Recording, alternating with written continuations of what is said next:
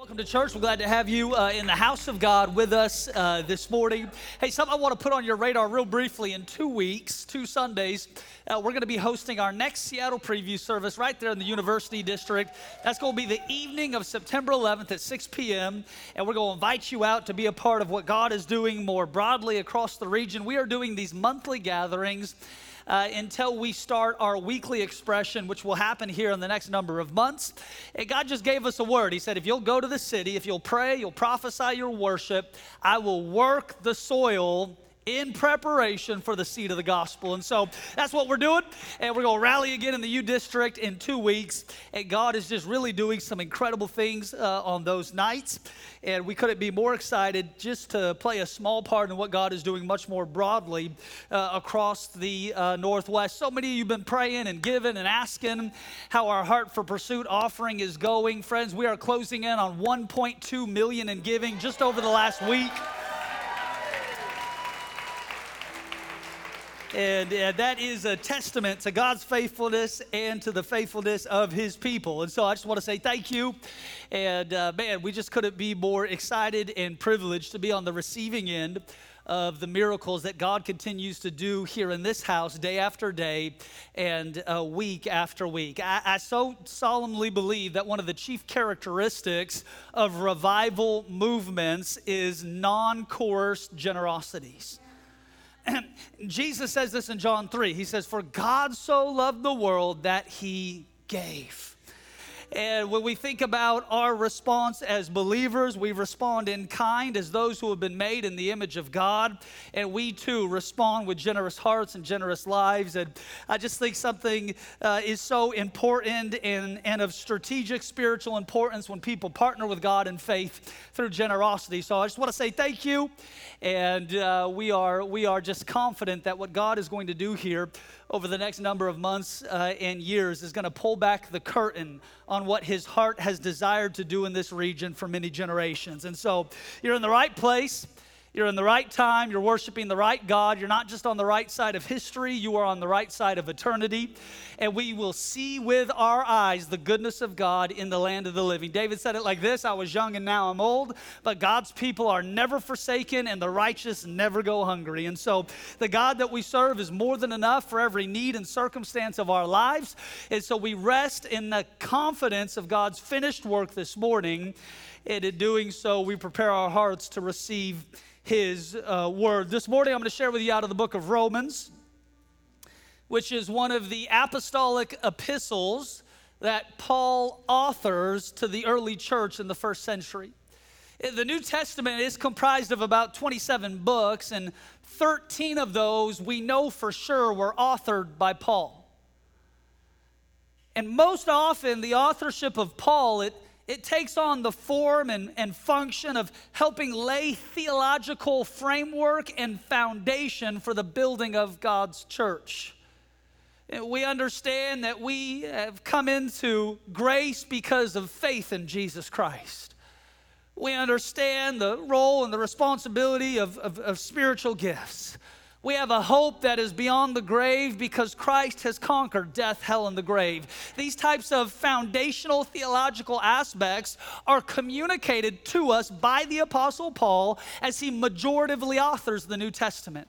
But out of all the books that he's known for, most prominently, he's known for the book of Romans, which is a letter to the church in Rome. He writes it from the city of Corinth. The city of Corinth is where he planted a church, and he wrote them 2 letters. Those are 1st and 2nd Corinthians. I know that Paul, historically speaking, didn't plant the church in Rome, but somebody did.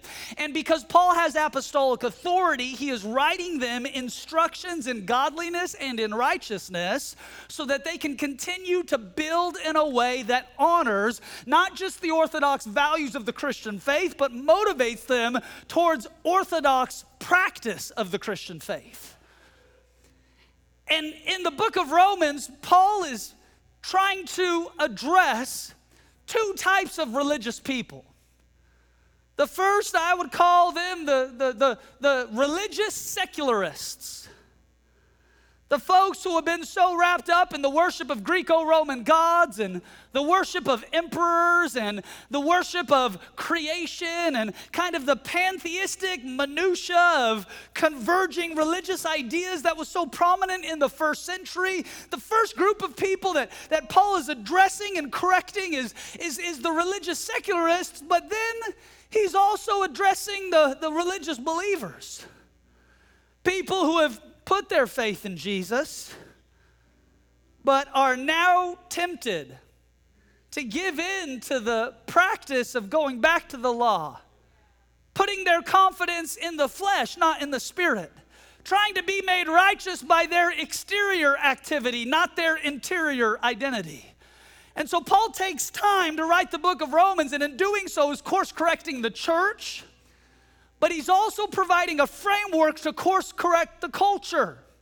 And he's addressing the idea that religion cannot make you righteous, and that there's this interior human need to be made right. There's this interior human need for actualization, for fulfillment, to know that I'm doing something worthwhile. And Paul communicates really in a prophetic fashion to the church of Jesus Christ and reminds them that their righteousness is not a what, it's a who. And his name is Jesus. Now watch. One of the primary heresies of the first century is coming from newly converted Jews. They are trying to convince other believers that righteousness can be obtained through observing the law. And Paul, he's a former Pharisee, and he's not just a Pharisee, he's a Pharisee of Pharisees. And he's telling the church, the law, it served a purpose because it showed us our great need for Christ. But the law cannot produce righteousness no matter how hard you try, because righteousness comes by faith alone, not followership of the rules. See, you have been regenerated, which means you have gone from death unto life. You have been justified, which means you have legally been declared righteous. You are being sanctified, which means you are in the process of being made holy. And one day, friend, you will be glorified, which means you will see Jesus face to face and you will be with him for eternity. No, it is not that God no longer has a righteous standard. It is not that we should unhitch ourselves from the 10 Commandments. It is not that we should pretend that God doesn't care about the way that we live. It is that there is nothing that you could ever do to cause God to love you any less or any more than he already does.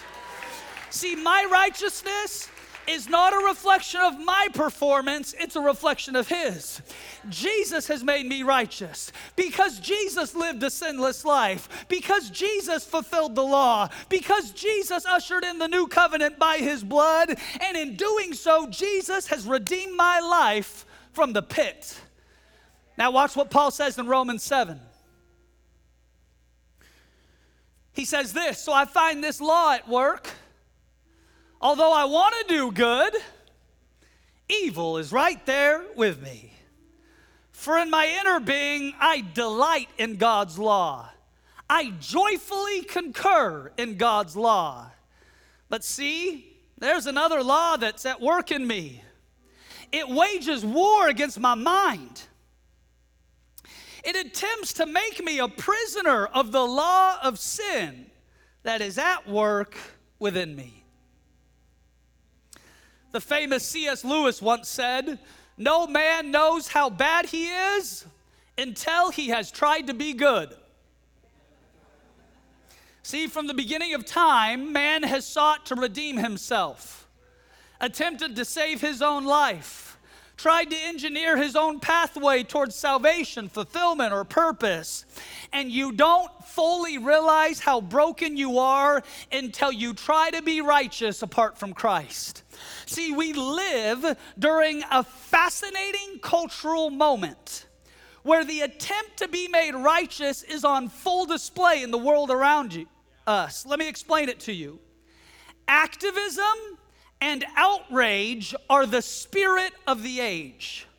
And they have become the full-time jobs of individuals who are so desperate for the world to know how virtuous they have become. It's like the rich young ruler who said to Jesus, I followed all the laws of Moses since I was a child. The rich young activist of the 21st century would say, I've attended all the right rallies. I've posted all the right hashtags. I've donated to all the right causes. In fact, I've been offended on behalf of all the right people. And just look at how righteous I've become. Here's what's funny. The book of Romans, 2,000 years old, and yet it still speaks to the core issues of the human heart today. People are desperately attempting to be justified in the eyes of the world. See, Paul says this law which is at work within me and around me, it only pushes me further from true righteousness because I can't be made right apart from placing my faith in Jesus Christ. See, my background is politics. Here's what I found. Anytime that you repress or ignore the spiritual need for regeneration and sanctification, you will attempt to appeal to cultural institutions in an effort to recreate those values for your life. Hear me. Oftentimes, social activism is nothing more than a poor reflection of one's own need to be made righteous. But instead of turning to Christ, they have turned to culture. Somebody affirm me. Somebody notice me. Somebody value me. Somebody tell me that what I am doing is right and virtuous. See, here is what is so controversial about Paul's message.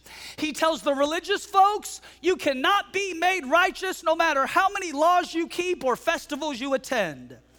But then he tells the secular folks, you cannot be made righteous no matter how many rallies you attend or causes you donate to. The only way to be made righteous is to put your faith in Jesus Christ. And why is this message so controversial? Because you can't save yourself, which means salvation doesn't come from within, which means you are not the answer, which means you are not the center of the universe, which means you are dead in your trespasses, which means there is no other name under heaven by which men must be saved except the name of Jesus Christ.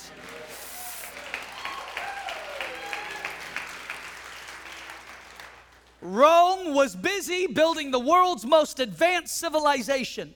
Its emperors were busy conquering nations. Its religious leaders were busy manipulating people with rules and regulations. And along comes Jesus to disrupt the entire narrative.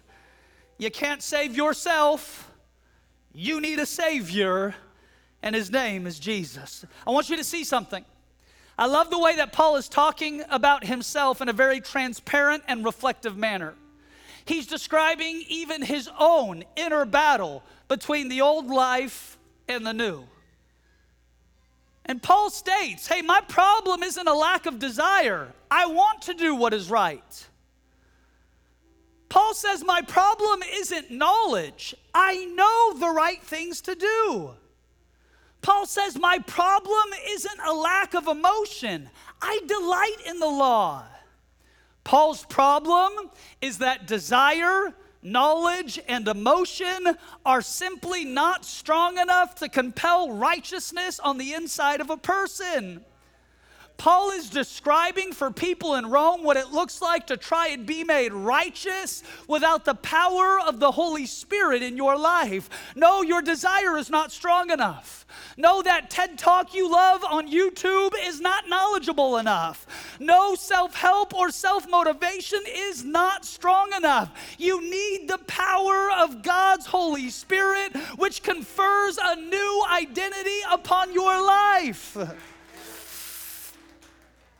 I think about this in the context of this vacuum on stage. Now, I don't know if I've ever operated one of these before, but at least in concept, I know how it works. I know what to do. I need to vacuum. Yeah, I know how to do it. You press the button. I know why I should do it. The floor is dirty. But I am still unable to accomplish it without a connection to a power source that enables me to do it. I want you to see what the Bible says. See, the Bible says that there's an entire generation of people who have a form of godliness. But what happens? They deny the power there within. They have all the trappings of what righteousness looks like. On the outside, they are the most brilliant whitewashed tombs, but they are filled with dead men's bones. They've got it all together. They're doing whatever a good Christian is supposed to do. They're in church every time the doors are open. They're at the altar every time a call is made. They even figure out how to tithe most of the time off their paycheck. But friend, you can do everything that is right to do, but without the Spirit of God taking residence inside of your life, you're not plugged into power.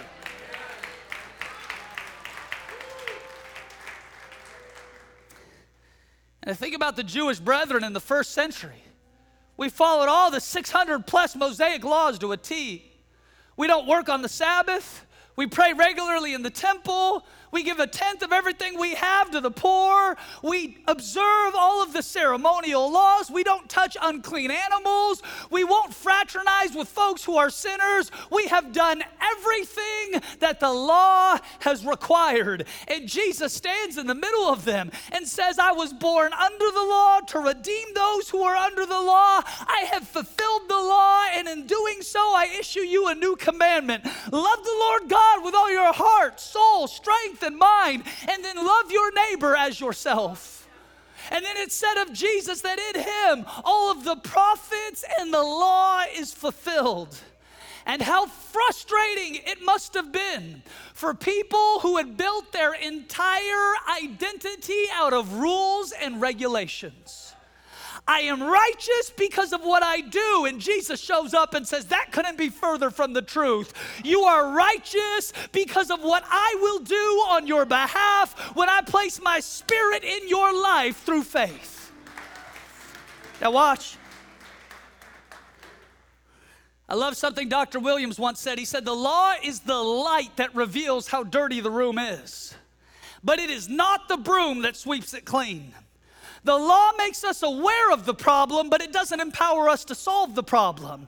The law could not defeat sin. It could only detect sin. Only Jesus can defeat sin, and that is just what he did through his work on the cross. Dr. Guzik makes this observation of Romans 7.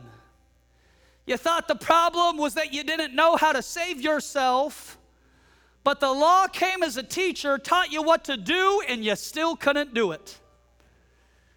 You thought the problem was that you weren't motivated enough, but the law came in like a coach to encourage you, and you still didn't do it.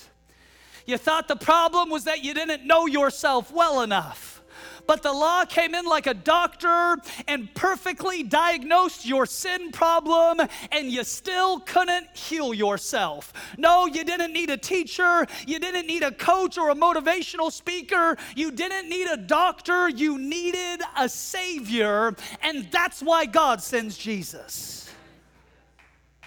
You can keep all the commandments.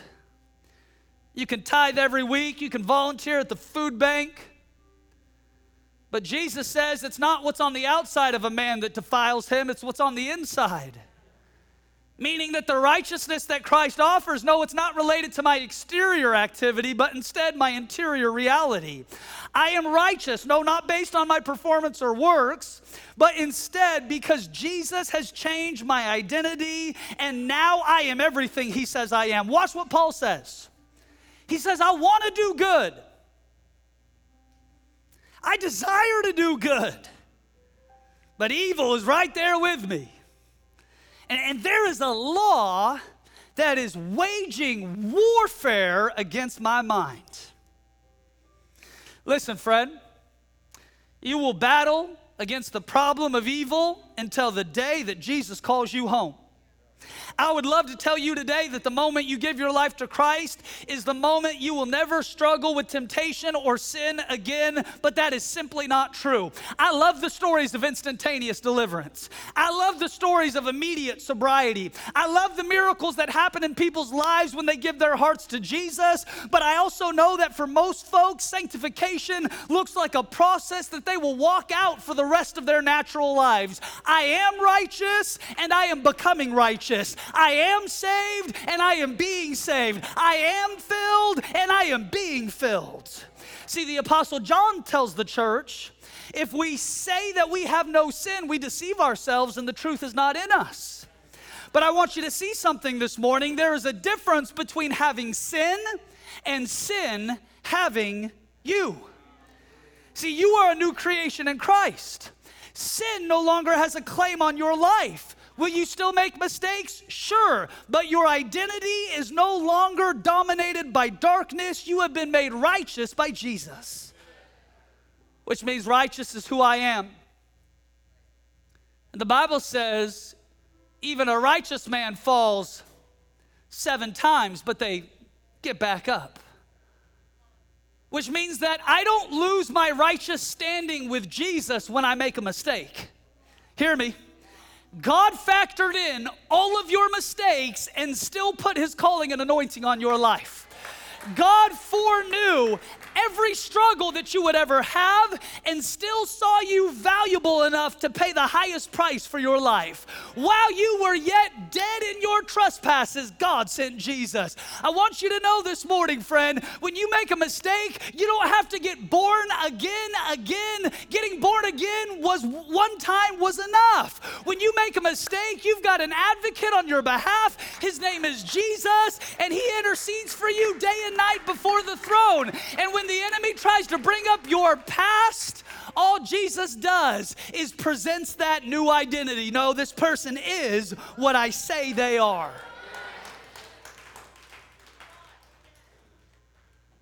And today you got to break out of the shame and the condemnation of your past mistakes or your present struggle.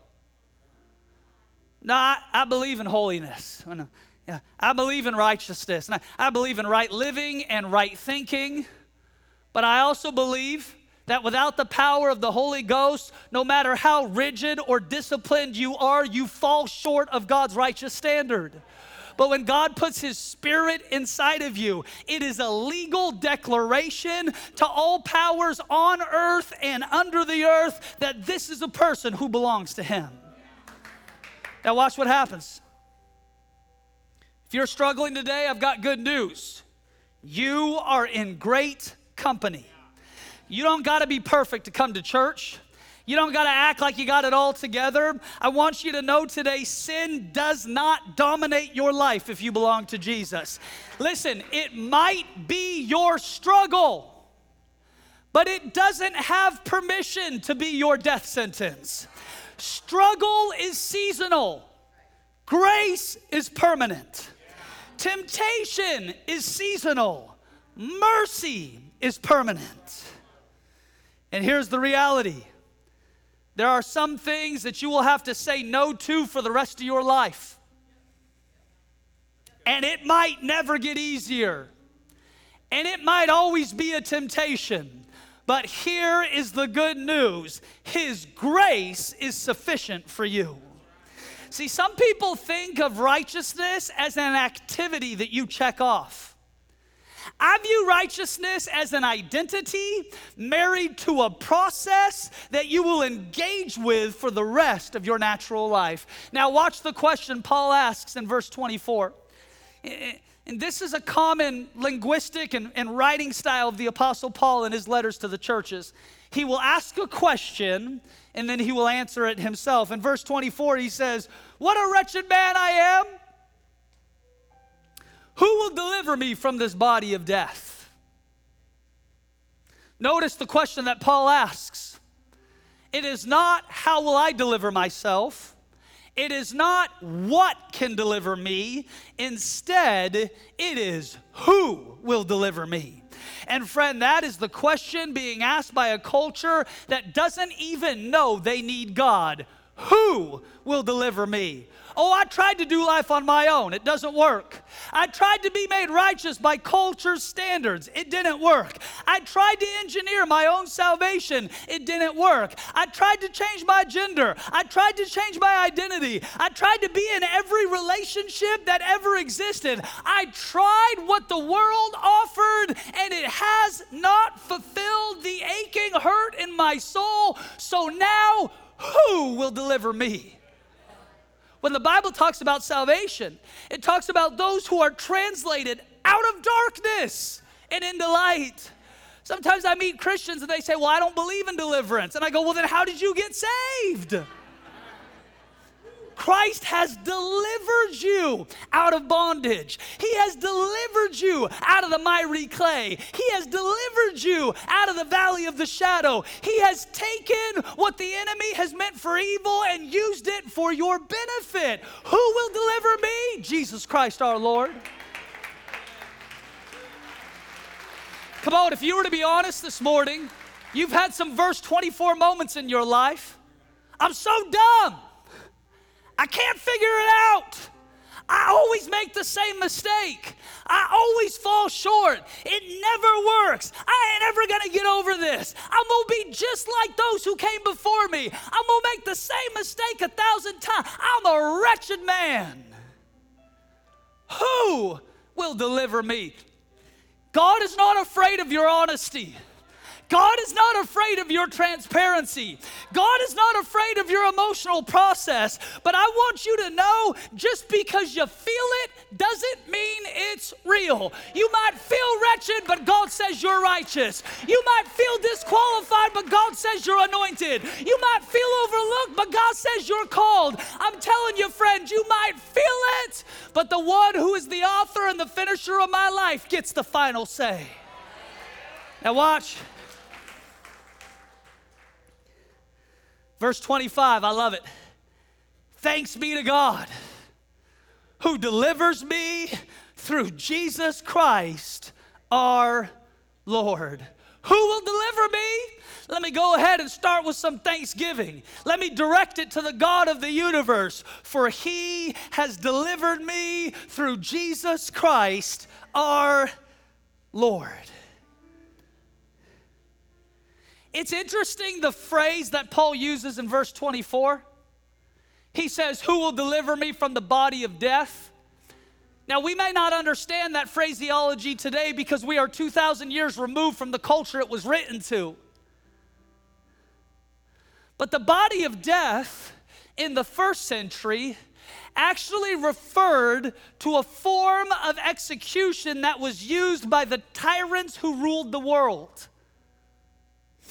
What they would do is, when they convicted you of a crime, they would take a dead body and they would attach it to a living body. And as a symbol of all of the mistakes that you made and the punishment that you had, you would have to carry around that body of death until one day the infection that was on the dead man came on the living man. And Paul said, when you try to go back to the law to be made righteous, you are picking up what Christ has crucified, and you're carrying around with you something that was never meant to be on your back. When you forget that righteousness doesn't come from an exterior action but an interior reality, you are picking up what was dead and you're placing it on your back. When Paul is saying, who will deliver me from this body of death? What he's recognizing, if I carry around law, legalism, an unrenewed mind, an unregenerated spirit, if I go back to what was, I'm going to become emblematic of the things that God rescued me out of. And for whatever reason, isn't this the temptation of our human experience? God delivers us from old patterns, but then we find ourselves going back. God delivers us from old cycles and old mindsets, but then we end up going back. God takes us out of old relationships, but we like the familiarity of the way that death felt, so we end up right back where we started. And Paul is crying out in an existential fashion, and then he's answering his own question. Who will deliver me from this death? Who can deliver me from my own wayward living? Who can deliver me from my backwards perspective? Who can deliver me from my unrenewed mind? Who can deliver me from the law and the legalism that's in my heart? One man, and his name is Jesus.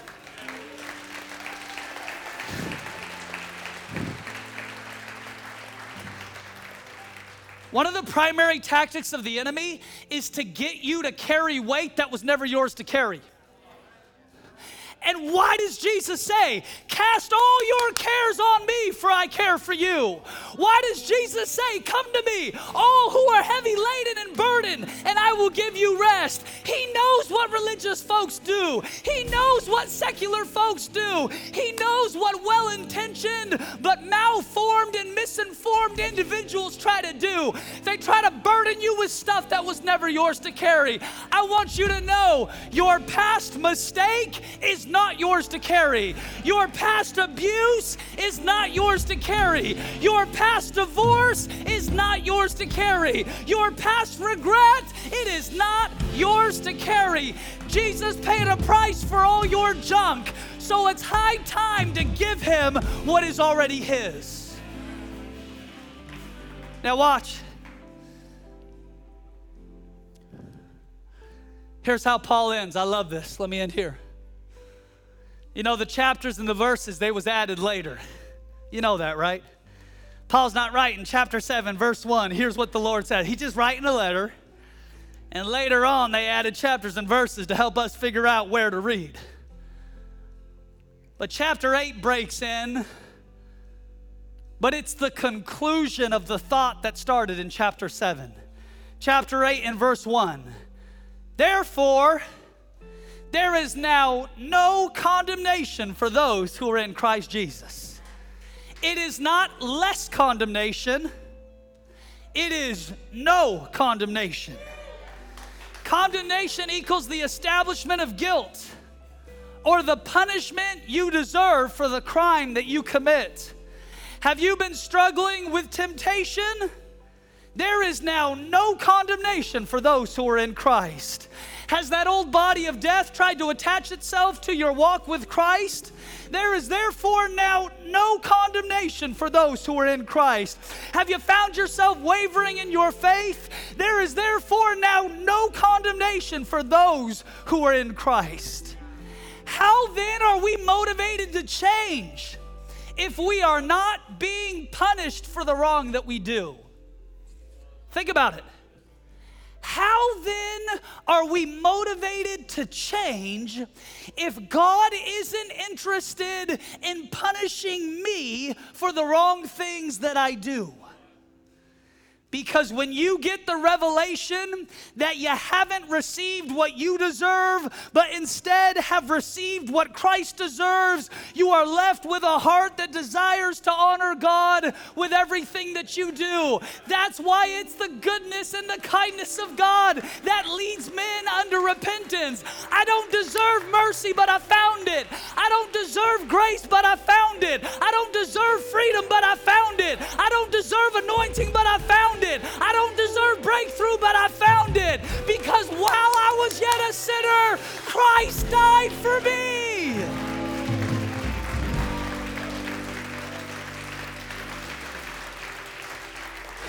Friend, today's a real good day to drop off that body of death. Today's a real good day to leave lighter than the way that you came in. Today's a real good day to start to believe what Jesus says to be true about your life. The picture I got during worship this morning was folks who were trying to break through in praise.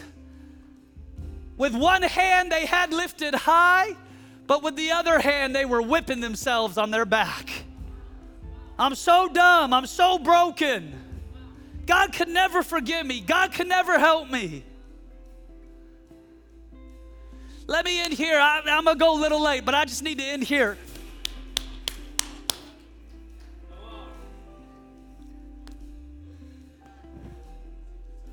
It's going to be hard. Just give me a minute.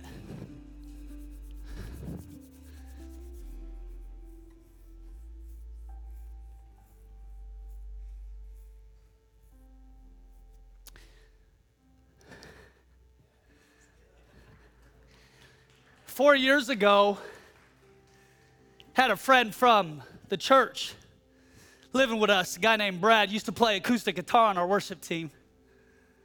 Brad always had a smile on his face, always had a sarcastic, witty remark for everything that I ever said. And Brad needed a place to stay, so he moved into our house right up on Foster Slough Road.